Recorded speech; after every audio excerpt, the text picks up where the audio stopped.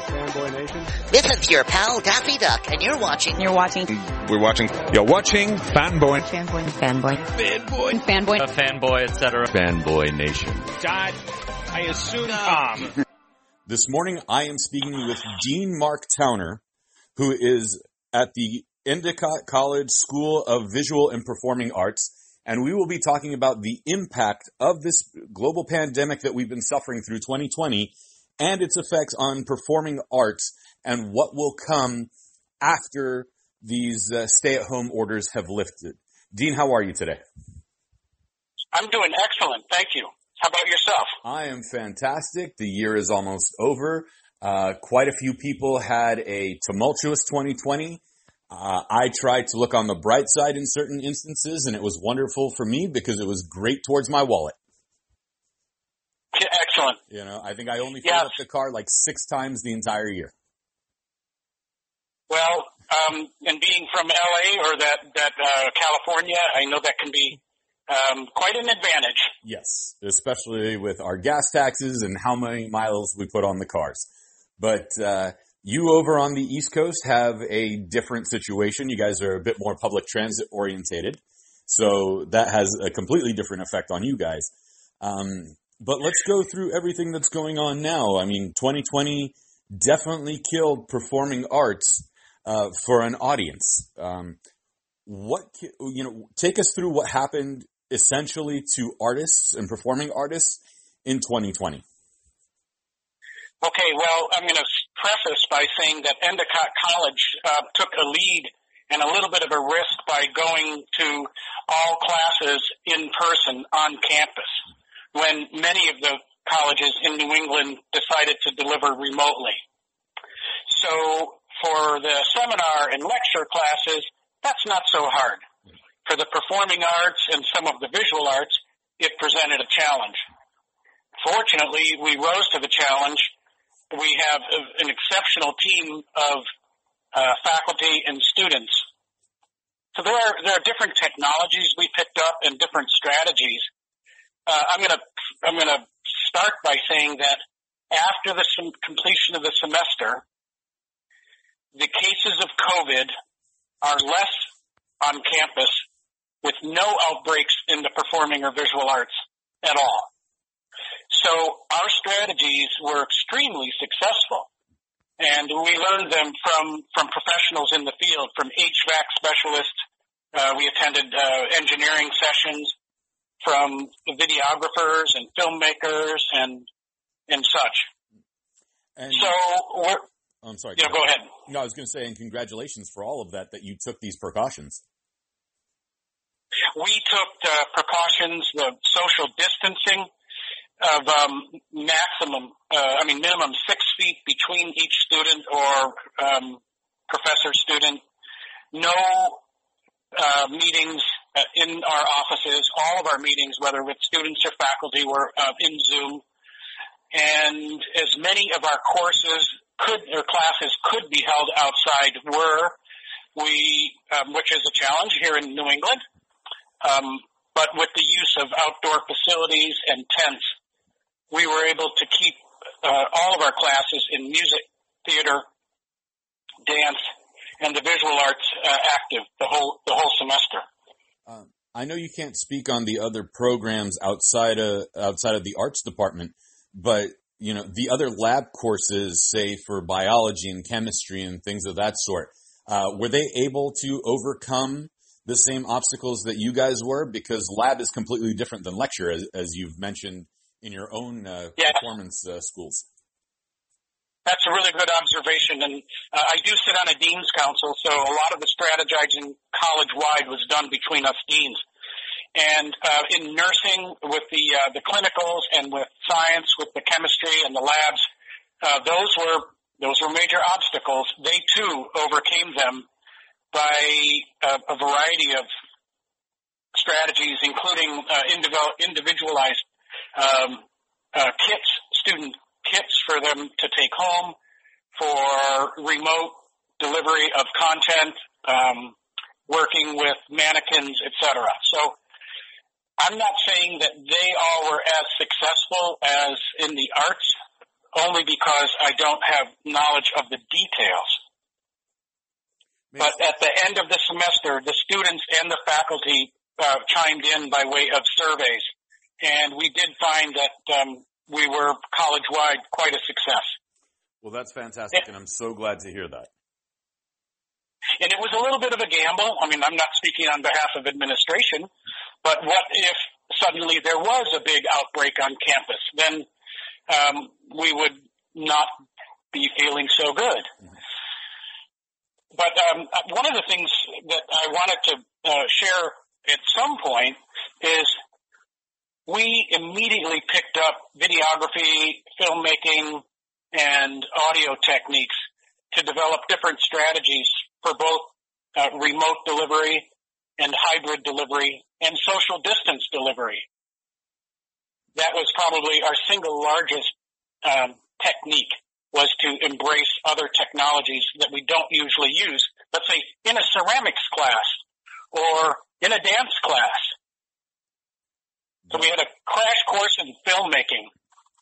Well, that makes a lot of sense. I know soap operas were doing something similar where, you know, their romance scenes was that they'd put their partner in a wig and then, you know, have the kissing scenes with their spouse or their significant other in the house, yeah, and just film it from the back of their head in different angles and then splice it together. So everyone has to learn new tricks. Yeah, I like that one. I'm not going to use that at our college, but I love it. You know, we've kind of reinvented pay-per-view in 2020, where, you know, you can watch this live college you can watch this live concert or this live play or this musical or whatever for a minimal fee of XYZ, depending on the level of performance, whether it was a high school performance all the way up to, you know, say the Rolling Stones were performing, for example. You know, how has that affected the live performances? Because with theater arts, it's very much an instant gratification of receiving applause or gasps or cheers or, you know, people sobbing in the audience, you know, while you're performing. And now there's this delayed reaction similar to film and television where you have to wait to get the social media aspect of it and go, oh, did we do well or were we atrocious? Well, I think you're right on by pointing out that what I would say is that there was a major loss by that human interaction, you know, looking at someone's eyes, going back and forth, or the immediate applause. Big loss.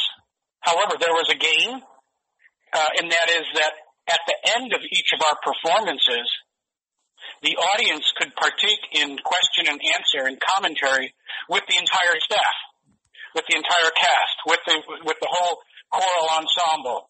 And that's an opportunity that does not usually take place. So although it doesn't replace the liveness and that immediacy, it by having this democratic media of Zoom land and live interaction, everybody got a chance to interact with anyone. So it and the other benefit, I hate to be an optimist, but there was some really good upsides to this. Another benefit was that our audience actually expanded. Mm-hmm. I figured as much. So, the next question. Yeah. Okay. Well, being a college, we are New England based, but we do have students from around the country. Their families cannot usually attend events in New England. So with the Zoom and the access, actually our attendance went way up.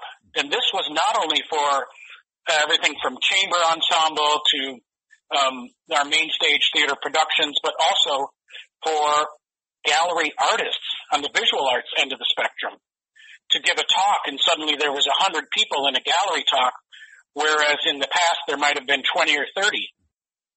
Was a good benefit. Right.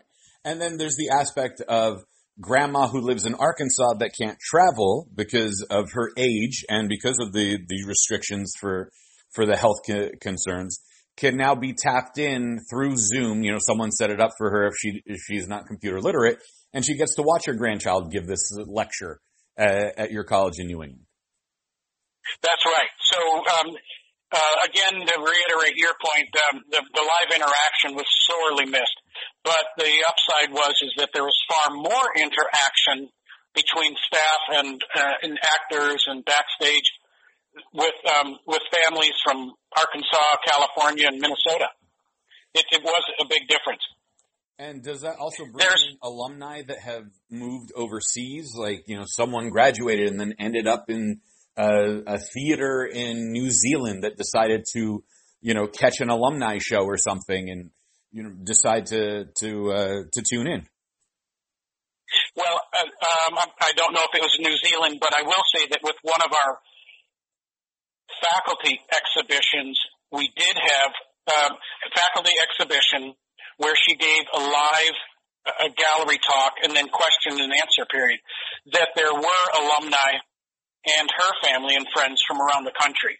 Again, I don't know if they were from Europe or overseas or Southeast Asia, but bringing alumni back into the fold was a big part of this. Well, that's fantastic. Like, I picked New Zealand just because I thought it was the furthest place from New England that we could pick on.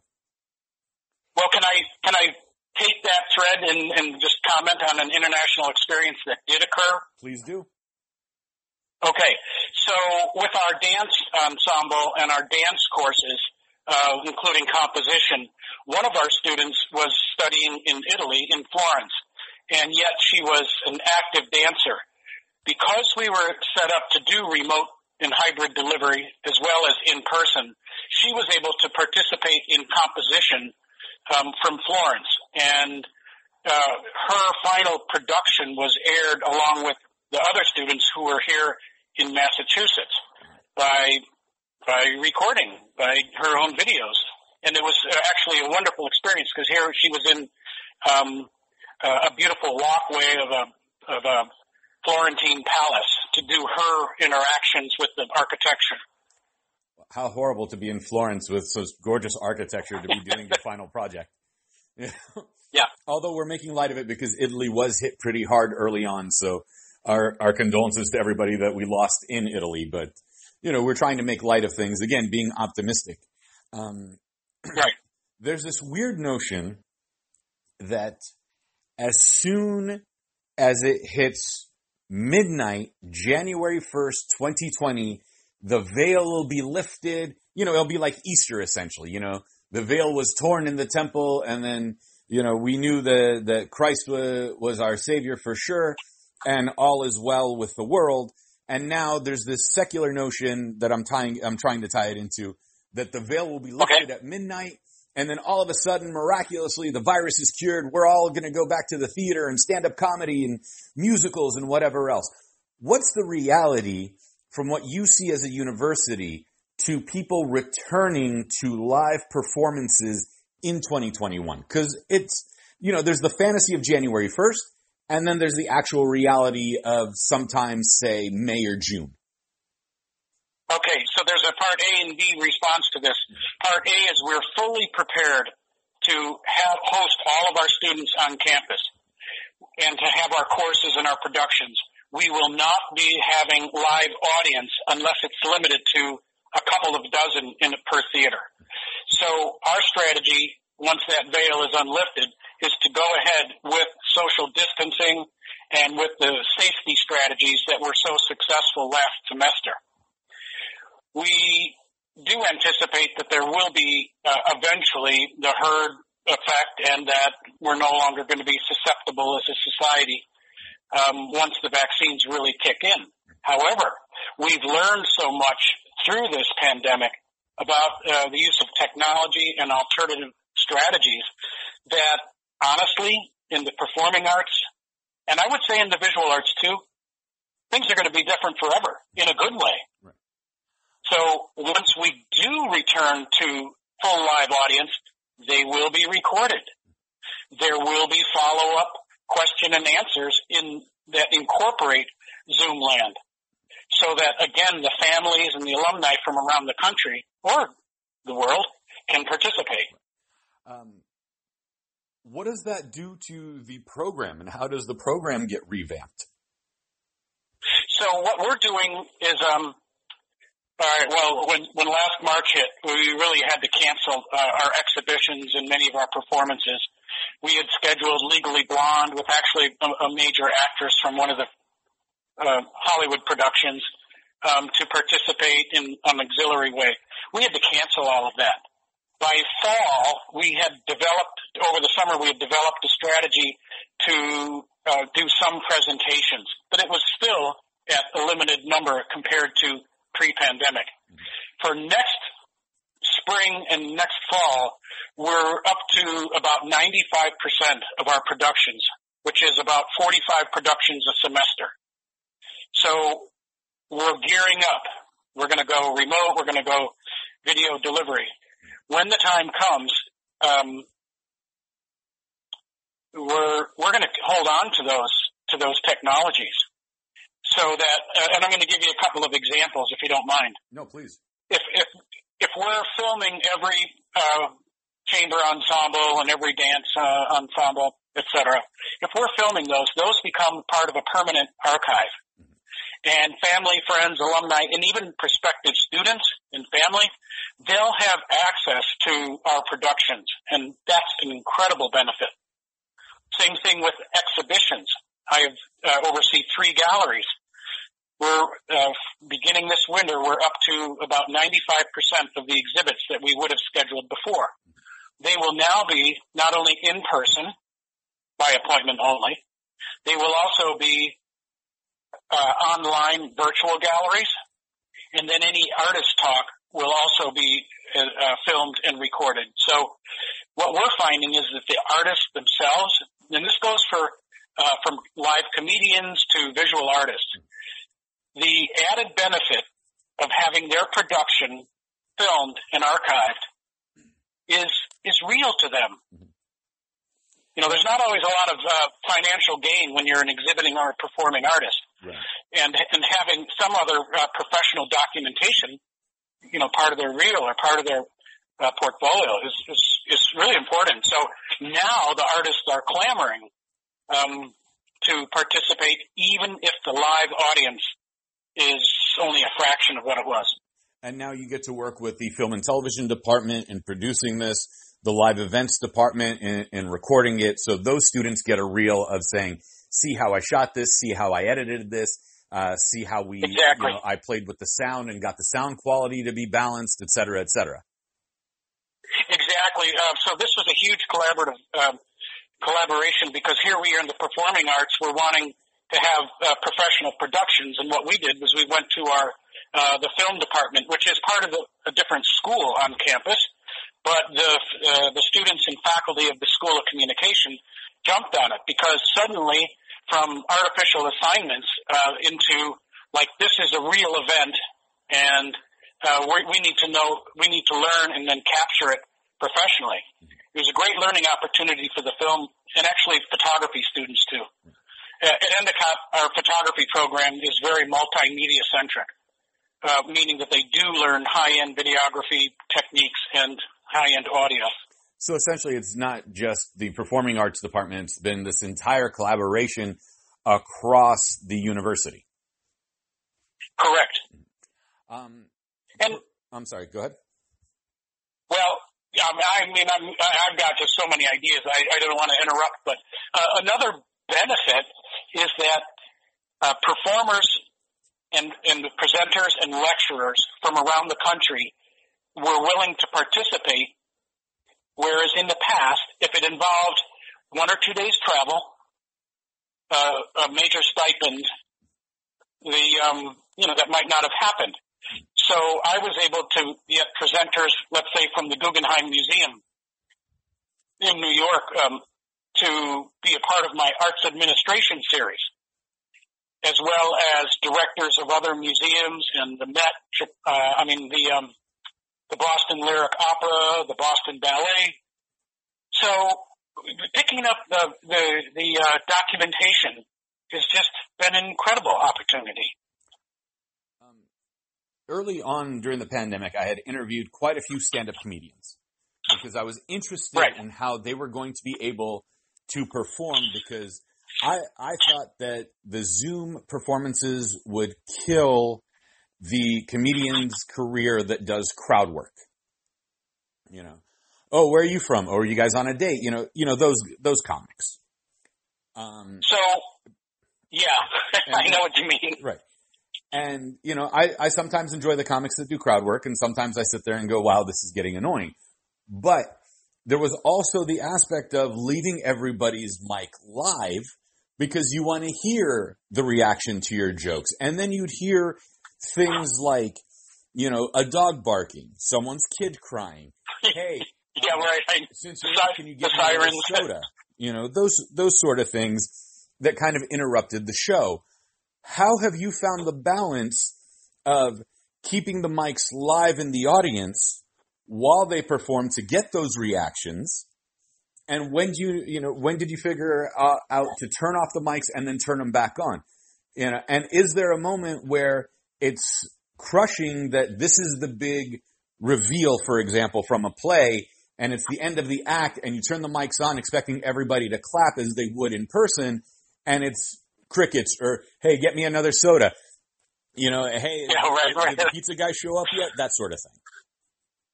Well, I don't have any magic solution for that. We did have a night of comedy that was broadcast nationally, and the host was the comedian Bethany Van Delft. And so the way that she handled it with our technicians was to have a few people in Zoom land with their audio on, and they could laugh and clap. Mm-hmm. But 95%, well, the audience could not. So at least the comedians had some form of like, yeah, people got it. And it was also, and it wasn't canned laughter, but it reminded me of the canned laughter from a lot of the sitcoms, you know, where, you know, just the right moment, everybody laughs. But this was authentic. And so when you have the technicians and the other comedians in the audience, they really got it. The other thing I'd say is that, as you know, stand-up performers are so adept at picking up contemporary themes that they really had the pandemic down. And, you know, and what it was like to be captivated in their own house with their own lover or partner and like, oh my God, I'm going crazy. They had a really great time with it.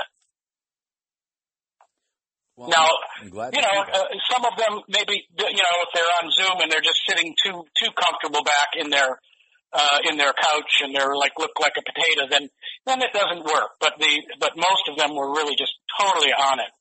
Okay. Yeah. Cause that just seemed that was the early on question of how it would work. Like over here in Southern California, a couple of the comedy clubs did drive-through stand-up. And it was the notion of me sitting in my car, you know, listening out the window to somebody telling me jokes that I just thought was, you know, uncomfortable. Right. You know, I'd want to be a part. So now, of course. And now we can, the scene that you just illustrated there, now that could be a comedic sketch, that other people could play upon how, like, at first we were so inept at presenting and even participating as an audience. Now we can make fun of it. Yeah. I mean, I'm hoping we can. Now, you know, the industry is suffering. I don't mean to make, or the industries, they're totally suffering. I don't mean to make light of it. And a lot of the strategies that we were able to do at Endicott do not apply to larger productions and productions that actually are required to generate revenue. Mm-hmm. See, I'm in that fortunate position where our productions, although there may be some audience fees involved, for the most part are underwritten by grants or by the college. So, and that's not how it is in the real world. No. It reminds me of a line in the movie Ghostbusters where Ray is talking to Venkman and he said, have you ever worked in the private sector? You know, it's horrifying. They expect results. So, you know, when I hear the grant thing, you know, I'm paraphrasing because my delivery is nowhere near as good as no, it worked. Yeah. On the academic level, though, for the students that, because there's theory and then there's performance. So let's go through the year 1 student that's going through the theory class versus the year 3 student that is now going through the performance class. What were the challenges in pivoting lecture versus performance for the students? Well, the challenge, I'll get to the challenge, but it's totally exacerbated by the fact that some students are in classroom on campus, while other students, for health reasons, are off campus and they're being delivered to remotely. So this really makes it difficult for a professor to, let's say, start off, let's say, in a beginning intro class, and then maybe it's an introduction to theater or intro to acting, where there is some theory, but also you're going to want to be doing some demonstrations. The professor herself or the students trying different techniques. How do you illustrate this? Whether it be for freshmen or juniors, the way to illustrate it is not like in person, but it does involve setting up cameras, setting up lighting and audio for the person at home, and then doing it in front of a live audience, which is your class. So the transition between from first year students to juniors and seniors wasn't as big of a deal as the necessity to provide to both students at home and students in the classroom. Once you've mastered that, what we call a hybrid delivery, because it's doing both at home and in the classroom. Once you've mastered that, then the transition or the difference between beginning students and advanced students is not such a big deal. I mean, it is a huge deal, but now we will say that the college's strategy is what you're saying. It's an easy transition once you've gotten to that point. Once you get to that point, which is, we were doing workshops all summer with people from the film department, from IT and audio visual and our own multimedia faculty. We were workshopping all summer on how to develop strategies. Now the college adapted a firm belief that they wanted all freshmen in all classes on campus because they want Endicott's a beautiful school. It's a traditional campus. It's one of the 5 most beautiful campuses in the country. And the college president really wanted to make sure that the freshmen had a real college experience, not a remote experience. That was a big issue that we tried to work on all summer long, as I was just saying, so that we could develop on campus in person.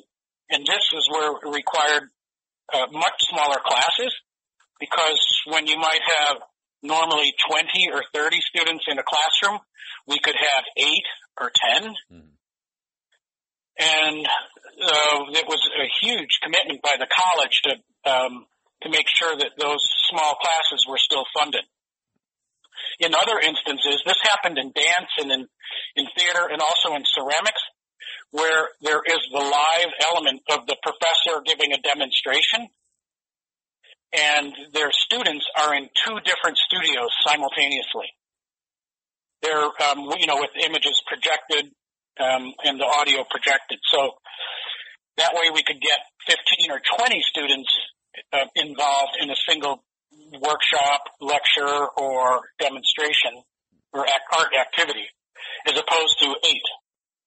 And now with something like that, where it's a hybrid classroom model like this, and you're trying to engage the students at home with the students in the classroom, I assume, would you project the student at home on the screen behind the professor so everyone could see who's asking the question or who's interacting in an improv sketch or, their bit of performance that they're participating in the activity? Yeah, you got it right. You hit the nail on the head.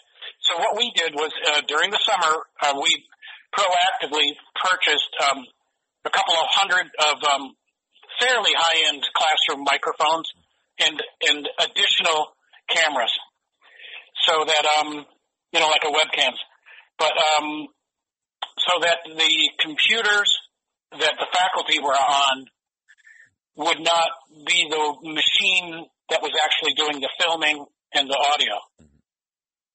That was a big commitment to every classroom on campus, so that every classroom ended up with 2 cameras and two microphones, and the projection of the students who were at home onto the screen, and yes, so that everybody could hear. As a matter of fact, at the beginning of every class, we would kind of do a run-through.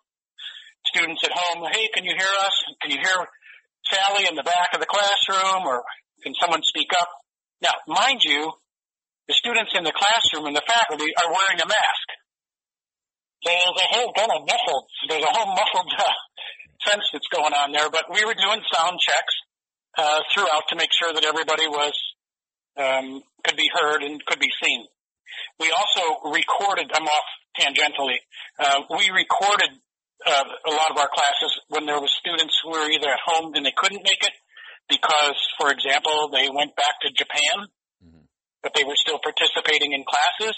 And though our classes are synchronous, the young woman, one of my students, Yuri, from Japan, it was hard for her to get up for every class because it's 13 hours difference. Right. And so with something like that, was she allowed to do makeup work? Like, how does that work for somebody like her? Oh, yeah. Okay. So, the posture that we took across the board, and this goes from makeup work to, not being able to attend classes, we are extremely flexible. In the end, we made so many concessions for the students, and they really appreciated it. As a matter of fact, I just got our application numbers for next fall. They're starting to roll in. We're starting to accept for the next class. We're virtually where we were last year and where we were the year before. Congratulations. So unlike a lot of community colleges and private colleges, we're able to hold, and I think part of that is because the flexibility, the adaptability. You can hear, even just the fact that you picked up on our story is that Endicott really is a unique place.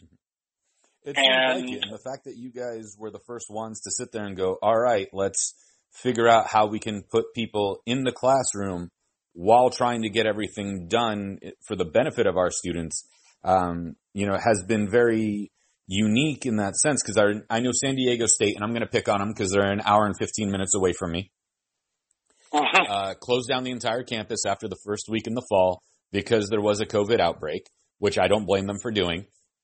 And then requested that some of the students stay in the dormitories. And I was like, well, why the hell am I going to stay in an 8 by 10 foot cell, which is really what a dormitory is, and not go to class? So it's me and my roommate stuck in an 8 by 10 cell. And that's an exaggeration in the size. I'm making it larger than what it really is. And not be on campus in San Diego or not go to the beach, which is only 15, 20 minutes away. No.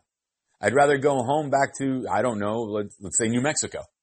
I wanted to go to San Diego to be in San Diego. I know. Yeah. And I'm just shaking my head. There's a lot of sadness that this has caused, and it's certainly hurt the colleges. And take a look at grade school and K through 12. These students and faculty and teachers too, they're suffering. Mm-hmm. It's that's why we're at Endicott.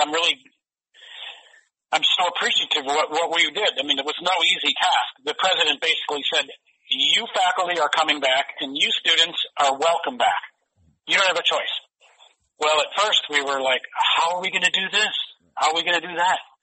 And then we just rolled up our sleeves and did it. You mentioned briefly K through 12, and right. I don't know if you have small children or have children in high school, or at least relatives that are in those age group, nieces and nephews, etc. But public schools seem to be struggling with the online model. Yet we have I don't know if you have this in New England, but I know we have this in California. We have online public schools that are fully accredited by the state. Why would it be that these public schools that are typically in person, that are transitioning for the time period, not by the programs that have already been successful in K through 12 models for homeschooling kids that's accredited by the state, and try to reinvent the wheel if they're all going online anyway? I mean, it's a good observation. My response, my child has actually just finished his doctoral program, so I got one, and he's beyond that. But my observations are that what happened is we call it pivot, when we had to go pivot immediately on March 12th, March 13th, from everybody in person, and next day, Friday at 1 p.m., everybody's home. That immediate response was really difficult. At my college, unlike the publics and a lot of privates, we have the resources to train the faculty. I mean, immediately the college bought a Zoom license for every employee. So what that means is without a Zoom license, if you just do the downloadable free, it's limited to 40-minute presentations and a maximum number of participants. So with the Zoom license, you've got unlimited, like 3-hour lectures or productions, films and dance concerts, but also your audience can go to 300. So that's just one example of what my college has that the public school teachers don't.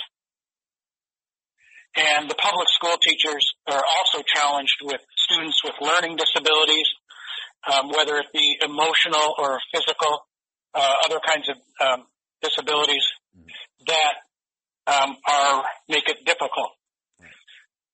And honestly, some of our faculty did better than others.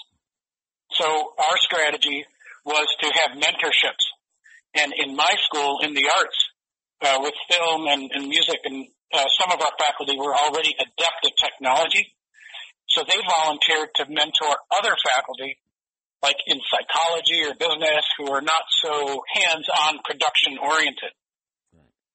The school teachers, that they would train them with the Zoom thing, and by the school districts, the more affluent ones at least, would buy the Zoom, the unlimited Zoom programs for the faculty and whatnot. So that's why it's something important to point out. Yeah, and also, we even with the private college where, I'm not saying our families are wealthy, but there's some degree of affluence. But students K through 12, remote, do they even have their own computer at home? And is the internet, do they have internet? And is their internet powerful enough to handle studying at home along with 2 or 3 siblings and maybe 1 or 2 parents working at home? It really taxes. Those are just a few of the illustrations. The lack of support for the K through 12. The school systems are more strapped than let's say a private college like mine or my son's. When my son went to MIT, there's no shortage of funding there. Right. Yeah. So your kid's not that bright. I get it. You're talking about, sorry. My son has his doctorate from MIT. He's kind of dumb, but what can you do? No, I'm teasing. Congratulations to your son on becoming a doctor. Yeah. But that's, one of the things that has happened because of this pandemic is it's truly illustrated the split, the gap between those that have and those that don't have. And so how do we fix that at this point? Well, I'm not a politician. Well, I don't think politicians have the answer.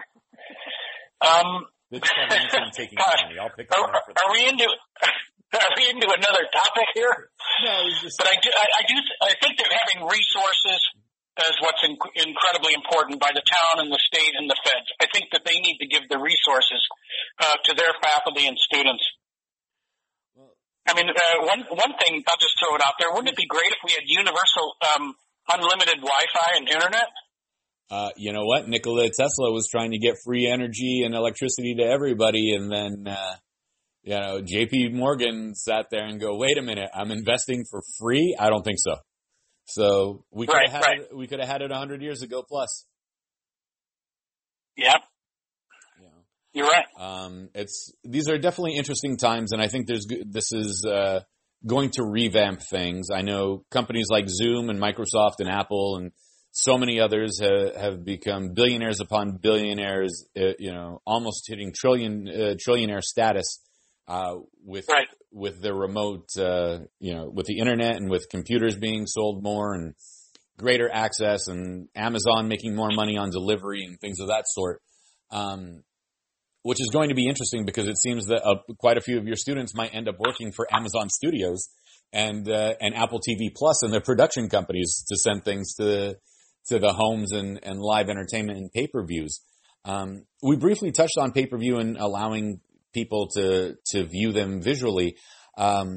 Let's take it in once the veil is fully lifted, and I know we're going to have our social distancing. And do you think it's going to be as early as, say, 2022 when we could have a full theater again? Fall 2022, absolutely. I'm thinking we're going to have far more in-person fall 2021. So I know I'm a little bit optimistic, and it wouldn't. So our theaters, I've got a black box theater that seats 100. I've got a recital hall 250 and a larger auditorium of 500. So what we have done with a few of our performances is to have, let's say the recital hall that seats 250, to limiting it to 25. I mean, that's 1/10 the number. Right. But so how soon will we get all 250 seats in there without masks is what I'm asking. Well, I'm not one of the epidemiologists, but I would say certainly by fall 22. That's okay. So we're on the same page. Rough estimate, fall 2022. Right, but I would say that I'm going to double my capacity by fall 21. Okay. That I'm not going to be doing a 10%. I'm going to be doing a 20 or 25% capacity. It's going to be by steps. And we're in that fortunate position, as I mentioned before, about having other underwriting, not dependent on ticket sale revenue. And now, I would be remiss not to ask this before I let you go. How safe do the students feel, and how comfortable are they in the performance, in being in close quarters, say in the editing booth or in the lighting booth or, the stage manager and things of that sort, when you guys are in rehearsal or in performance? Okay, well, so I'll start off by saying that in one of our productions, there were two students who were unmasked within 6 feet of each other. Those two, unbeknownst to the audience, were quarantined together for 14 days. So they were already clean with each other. But so that's kind of the anomaly. And we needed to tell that to the audience. We did during the production. That the reason why so-and-so and so-and-so were unmasked and close is because they're buddies, and they've been quarantining alone. But for the most part, what we've been doing is trying to pick productions, whether it be a theater or a dance production, that allows for more distance. And this, so for example, when we did the Polaroid Stories as our main theatrical production, all of the scenes could be filmed and were filmed with students being individually isolated, separate, and then through editing. And it wasn't like they were trying to fool anybody, but that's just the nature of Polaroid Stories. There's a lot of monologues by the different primary characters, and that choice was made because the script was written in such a way. So that's, again, how we've been trying to approach the performing arts productions is, well, rather than, creating a Romeo and Juliet in each other's arms, we're going to have to do, some other contemporary, and maybe it's a long-distance relationship between me in Boston and my girlfriend in Hollywood. And so how do they relate? But there are other strategies too. For example, in the chorus, we actually commissioned a special kind of mask that is much more voluminous. Kind of looks like a hippopotamus mouth, but it allows for breath and the mouth to open and to really express. And the regular, I mean, I know my masks, they muffle my words, let alone singing. And then, and we developed masks, and actually we didn't, but we picked up on it, masks for wind instruments. Wow. Really? Yeah. Huh. So that's a trip. That's impressive. So I gotta see. I don't think I answered your question though. I think I got off on the tangent. No, but I like the tangent because the tangent's better than the question. Dean, with everything that's going on, it's April 2021. I want to watch a performance at Endicott College. I'm going through the links. I'm scrolling through. What is the big semester performance finale that I need to pay attention to see how things have been revamped? Because you've already been through it in the fall semester.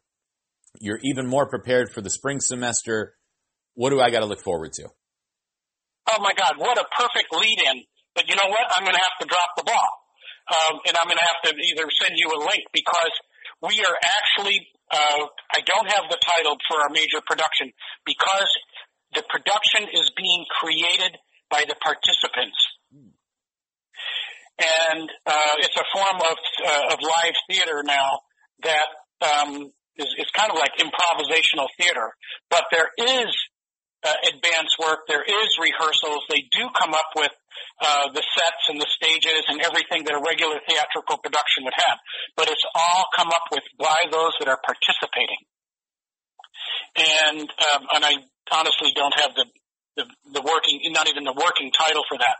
So the production is going to be where faculty and staff and students write the music, do the choreography, decide on what the script is going to be, and once they develop it, then they rehearse it like any other theatrical production. So this is an all-new, all-original, end-of-the-semester production that we'll have to keep our eyes and ears open to.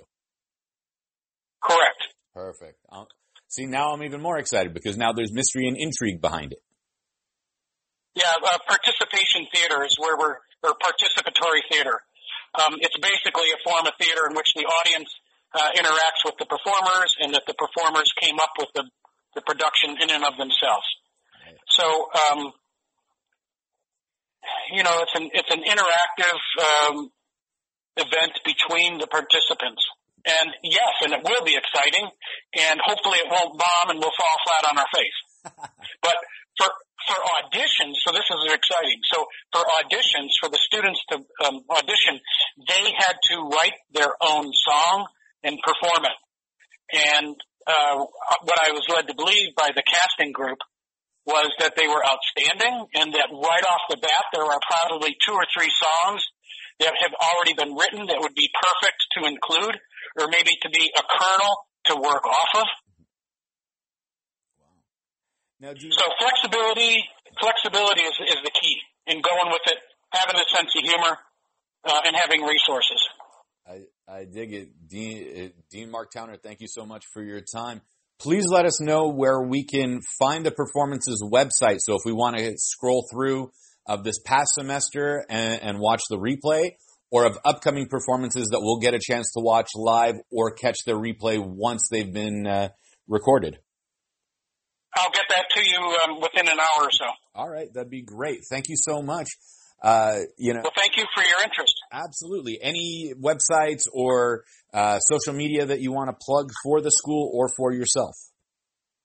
Well, I think the beginning point is the Endicott College's primary website, and therefore we can find the arts, we can find our productions and our events calendar. But overall, I would say the best point is www.endicott.edu, and Endicott is spelled ENDICOTT. Perfect. And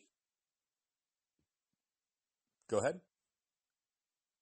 And that'll get you to our front door, and then we'll welcome to come around.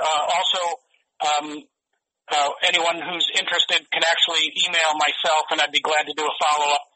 My Endicott email address is mtowner@endicott.edu, It's MTOWNER at endicott.edu. So 2 ways to connect up with us here in New England.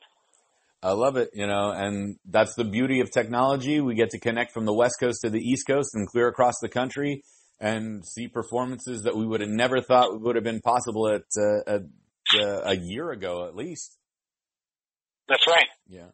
Dean Mark Towner, thank you so much for your time. I greatly appreciate this conversation. I'm looking forward to seeing what you guys at Endicott have for the audience across the country and even internationally, and see what your international students come up with.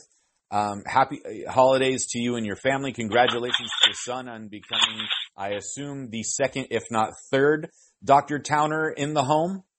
And actually, yeah, he'll be the first. So in the arts, my terminal degree is an MFA, not a PhD. Ah, okay. But I appreciate the goodwill, and I wish you and all of your people and constituents and family a safe holiday.